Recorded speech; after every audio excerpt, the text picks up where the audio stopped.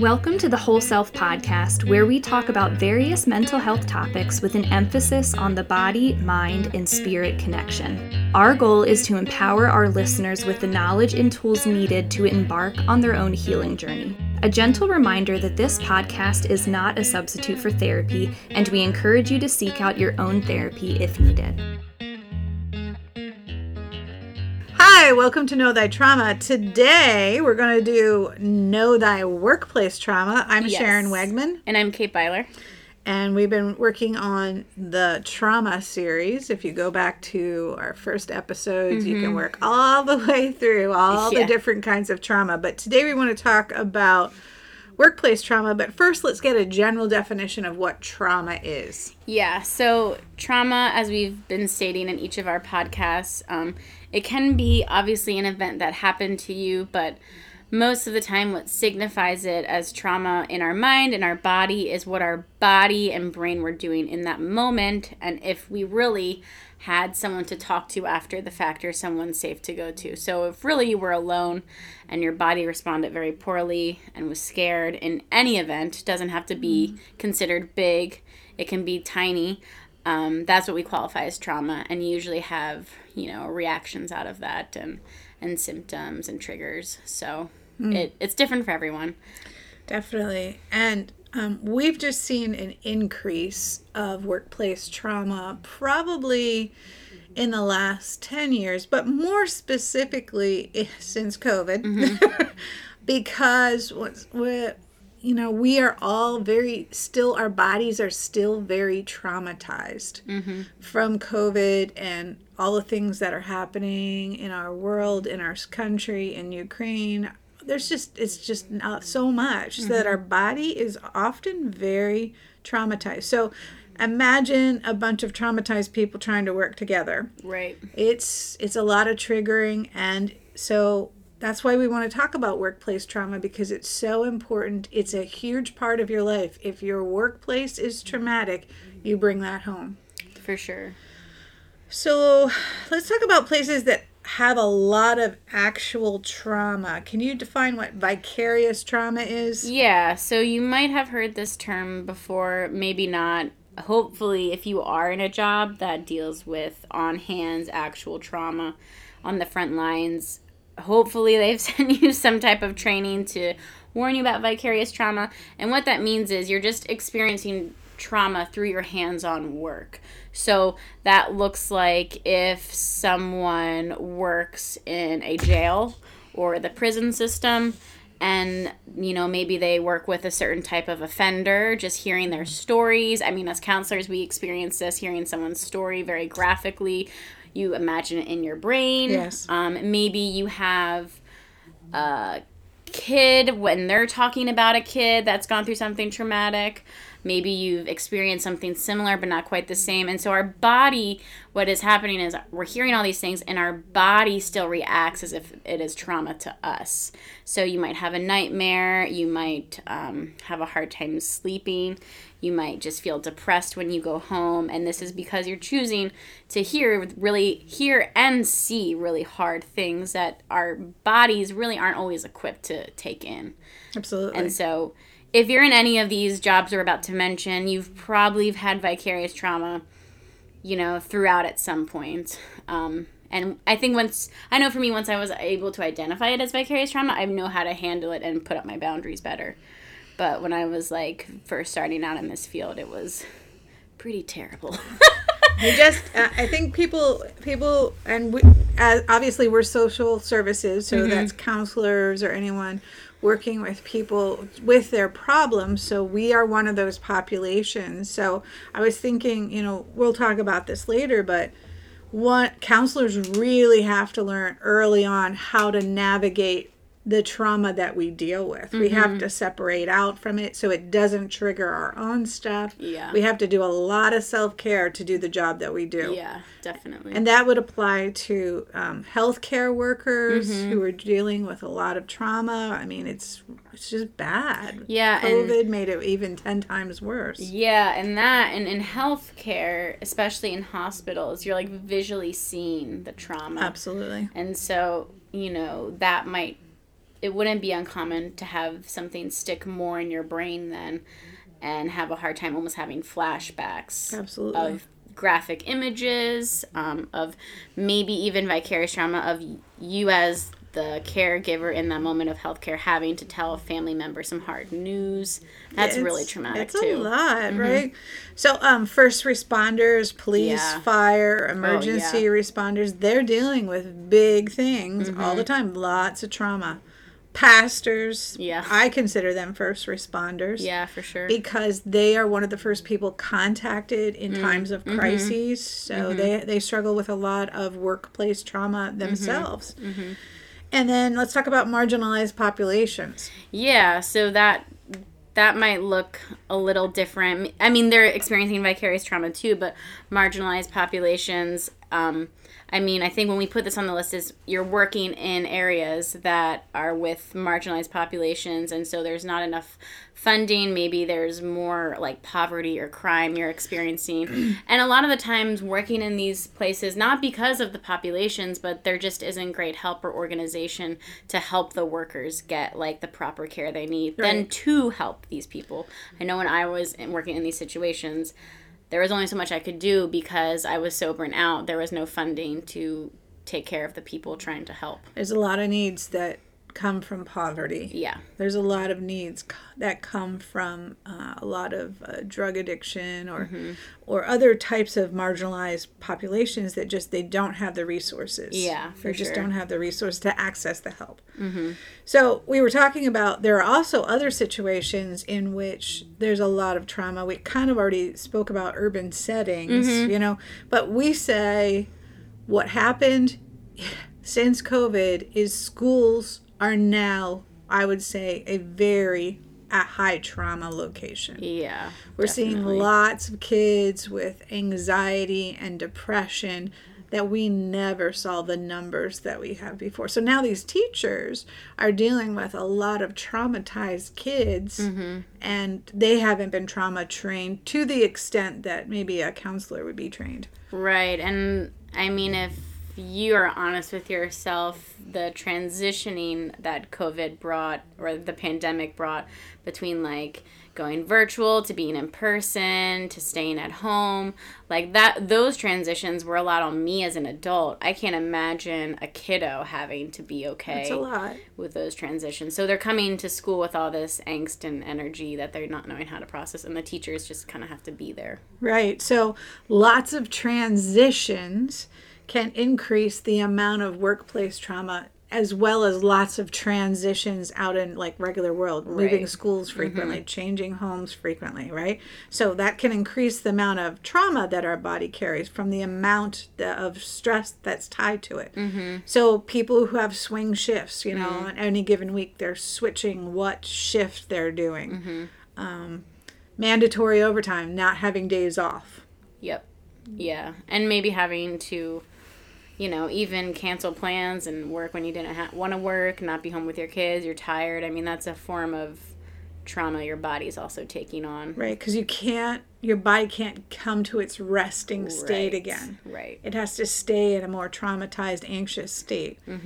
Obviously, any workplace where there's racism or sexism, I mean, it's still very rampant. Sexism is still very rampant in the workplace, and it creates a very toxic environment to go to those environments. We're talking about risky jobs. Yeah, so jobs is like, the pay might be a little higher because they're really risking their physical health and physical body because it's a dangerous job, which again, like, might not feel, depending on your personality, and if you want to do that job, might not feel traumatic in the moment, but your body is constantly being pushed to its limits and on edge. So your cortisol levels are high, you're anxious, you might not feel it in the moment, but your body's still registering this as dangerous. Yes, I was thinking about like air traffic controllers. They have to bring in all these planes, and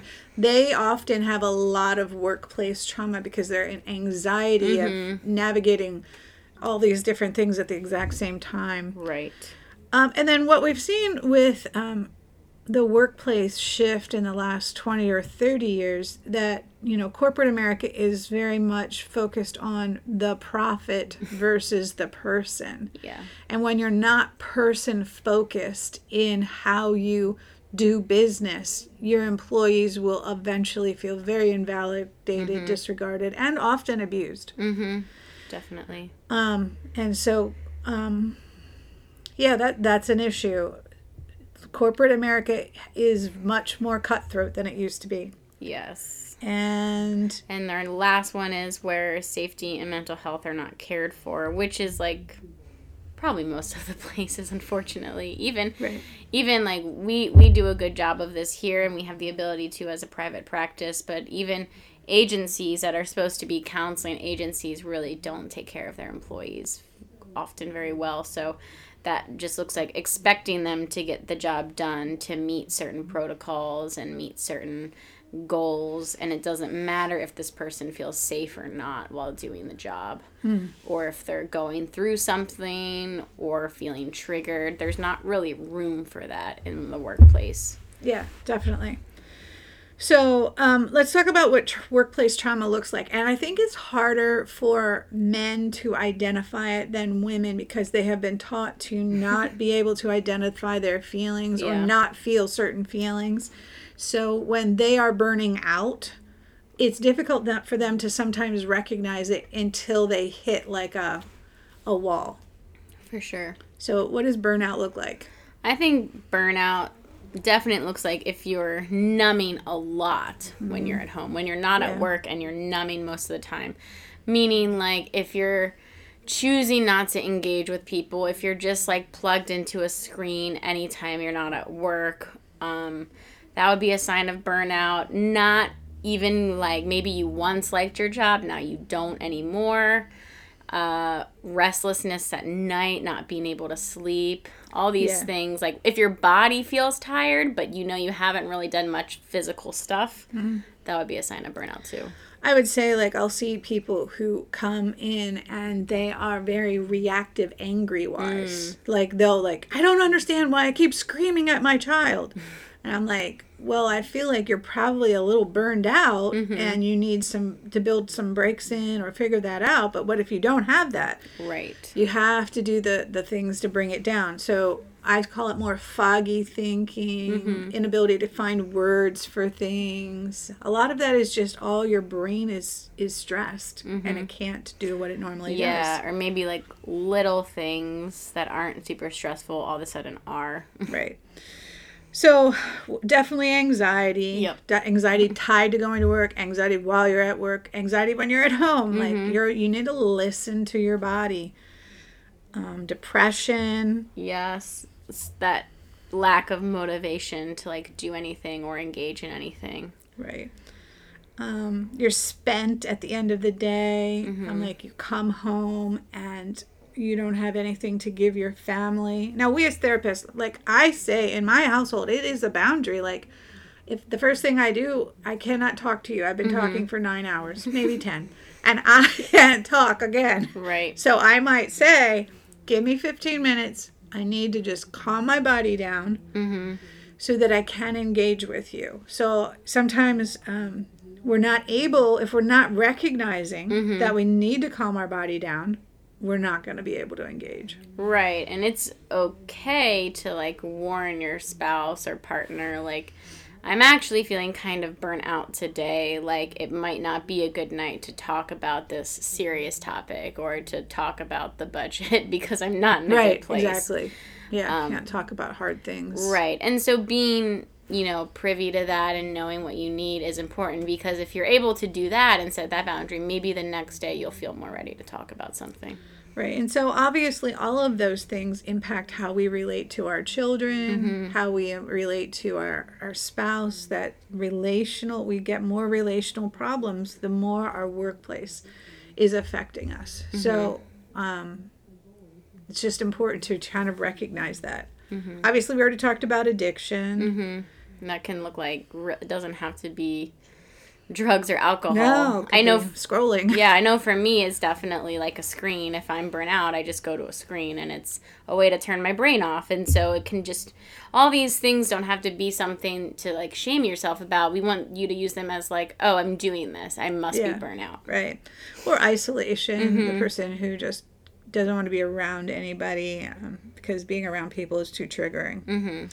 So now that we've got you all triggered about where you work, let's talk about strategies for workplace trauma. What's the first thing? So naming it and self-compassion. So meaning you did nothing to deserve or cause this. So I feel like this is like fairly broad, but it could look like, you know, maybe your job demands so much of you, right? That like you did all you can and now because of this, we're burnt out. So instead of, again, shaming ourselves, we're going to, you know, point out, hey, like this wasn't something you asked for, but how can we figure out how to take care of you now, right? Right. Instead of just ignoring it and keep going through the same cycle over and over again. Right. I think by naming the trigger, you don't have to numb it. And you don't have to get it out, project it out onto other people. You just have to name it. That's a big, huge thing. Yeah, definitely. And that can look like, you know, dealing with a nasty coworker or something even. It doesn't have to be the job itself. It can be like an interaction with someone that got you triggered and burnt out. So it's really important to talk about it with safe people so we can get their empathy, their validation, their comfort. We can comfort ourselves. We can have self-compassion. But if we have safe people, we can say, I'm really triggered. This happened. And they can validate us and they can give us compassion. Sometimes it comes through people. So developing a strategy. So kind of like before, maybe catching where you tend to go when you start getting burnout and start implementing healthier habits or healthy self-care. Absolutely. And that doesn't have to look like setting hours away. It can just look like tonight I'm going to take a bath. Like tonight, instead of watching the same TV show, maybe I'll see if a friend wants to come over and have dinner with me, you know? Right. Doing small things for yourself. Yeah, and probably each of us as therapists would say, because of the job that we do, we have a lot of very specific habits that we do to preserve our own care. So for me, I walk before work, I walk after work, right? There's a lot of different things that we do to make sure that we're developing strategies to handle the stress that we handle. Again, we already talked about talking about it to save people.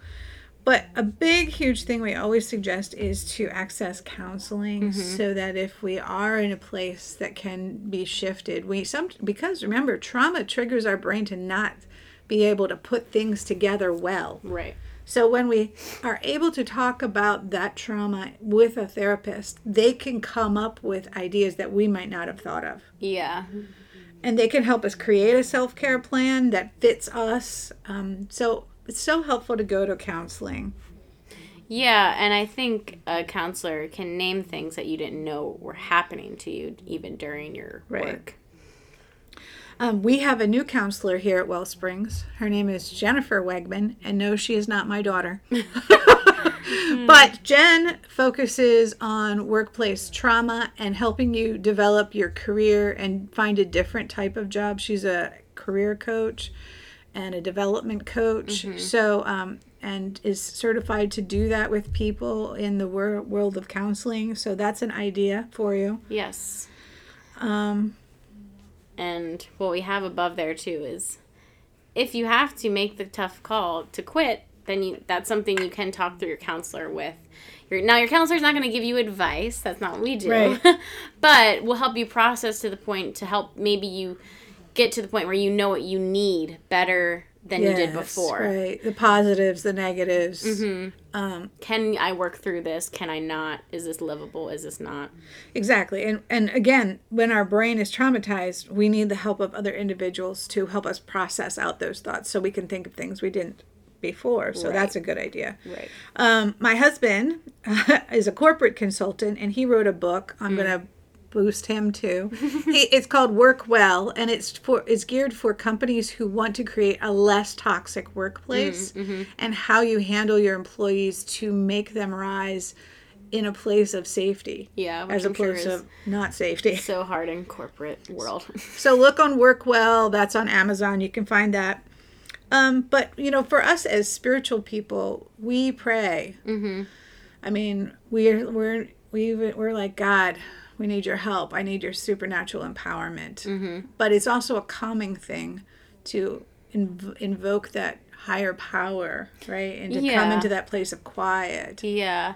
I also think it helps bring clarity, right? So, like, is this a place you want me to stay at? Like, is this a place that's going to be good for me? Like, can I get a feeling? Like, tap into those places if you are spiritual and you pray, to ask for help, because figuring these things out is just not black and white. It's really gray, and it's tough to do when you're already feeling traumatized. Yeah, and sometimes we're too triggered to pray. Yeah. So we might invite our friends to pray for us. Right.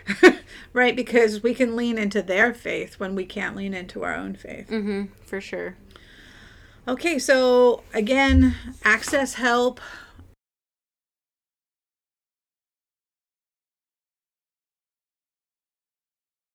Remember, if you don't name your trauma, your body will name it. Yes, your body always remembers it. So remember, when you're in those moments where you think something is probably traumatic, but you're so used to seeing it every day, your body is still responding. Yes, right. And I think that's why sometimes when clients come in, I'm like, oh, it sounds like you have some vicarious trauma. And they're like, no, I do this all the time. And I'm like, okay, so, but your body is intaking a lot of depressing information and sad stories and seeing terrible things that in reality, like, we're not really wired to see. So your cortisol levels are pumping high. You're going to go home tired and anxious. So just pay attention to that, because yes, you might be used to it, but your body's still responding. Right. So lots of mindful skills, breathing techniques, relaxation skills. You can find it on any website on YouTube, just to bring your body back down. Yep. Okay, we'll see you next time. Bye. Thank you so much for listening. Any resources or links from today's episode can be found in our show notes. Original music in this episode is by Christopher Burkholder.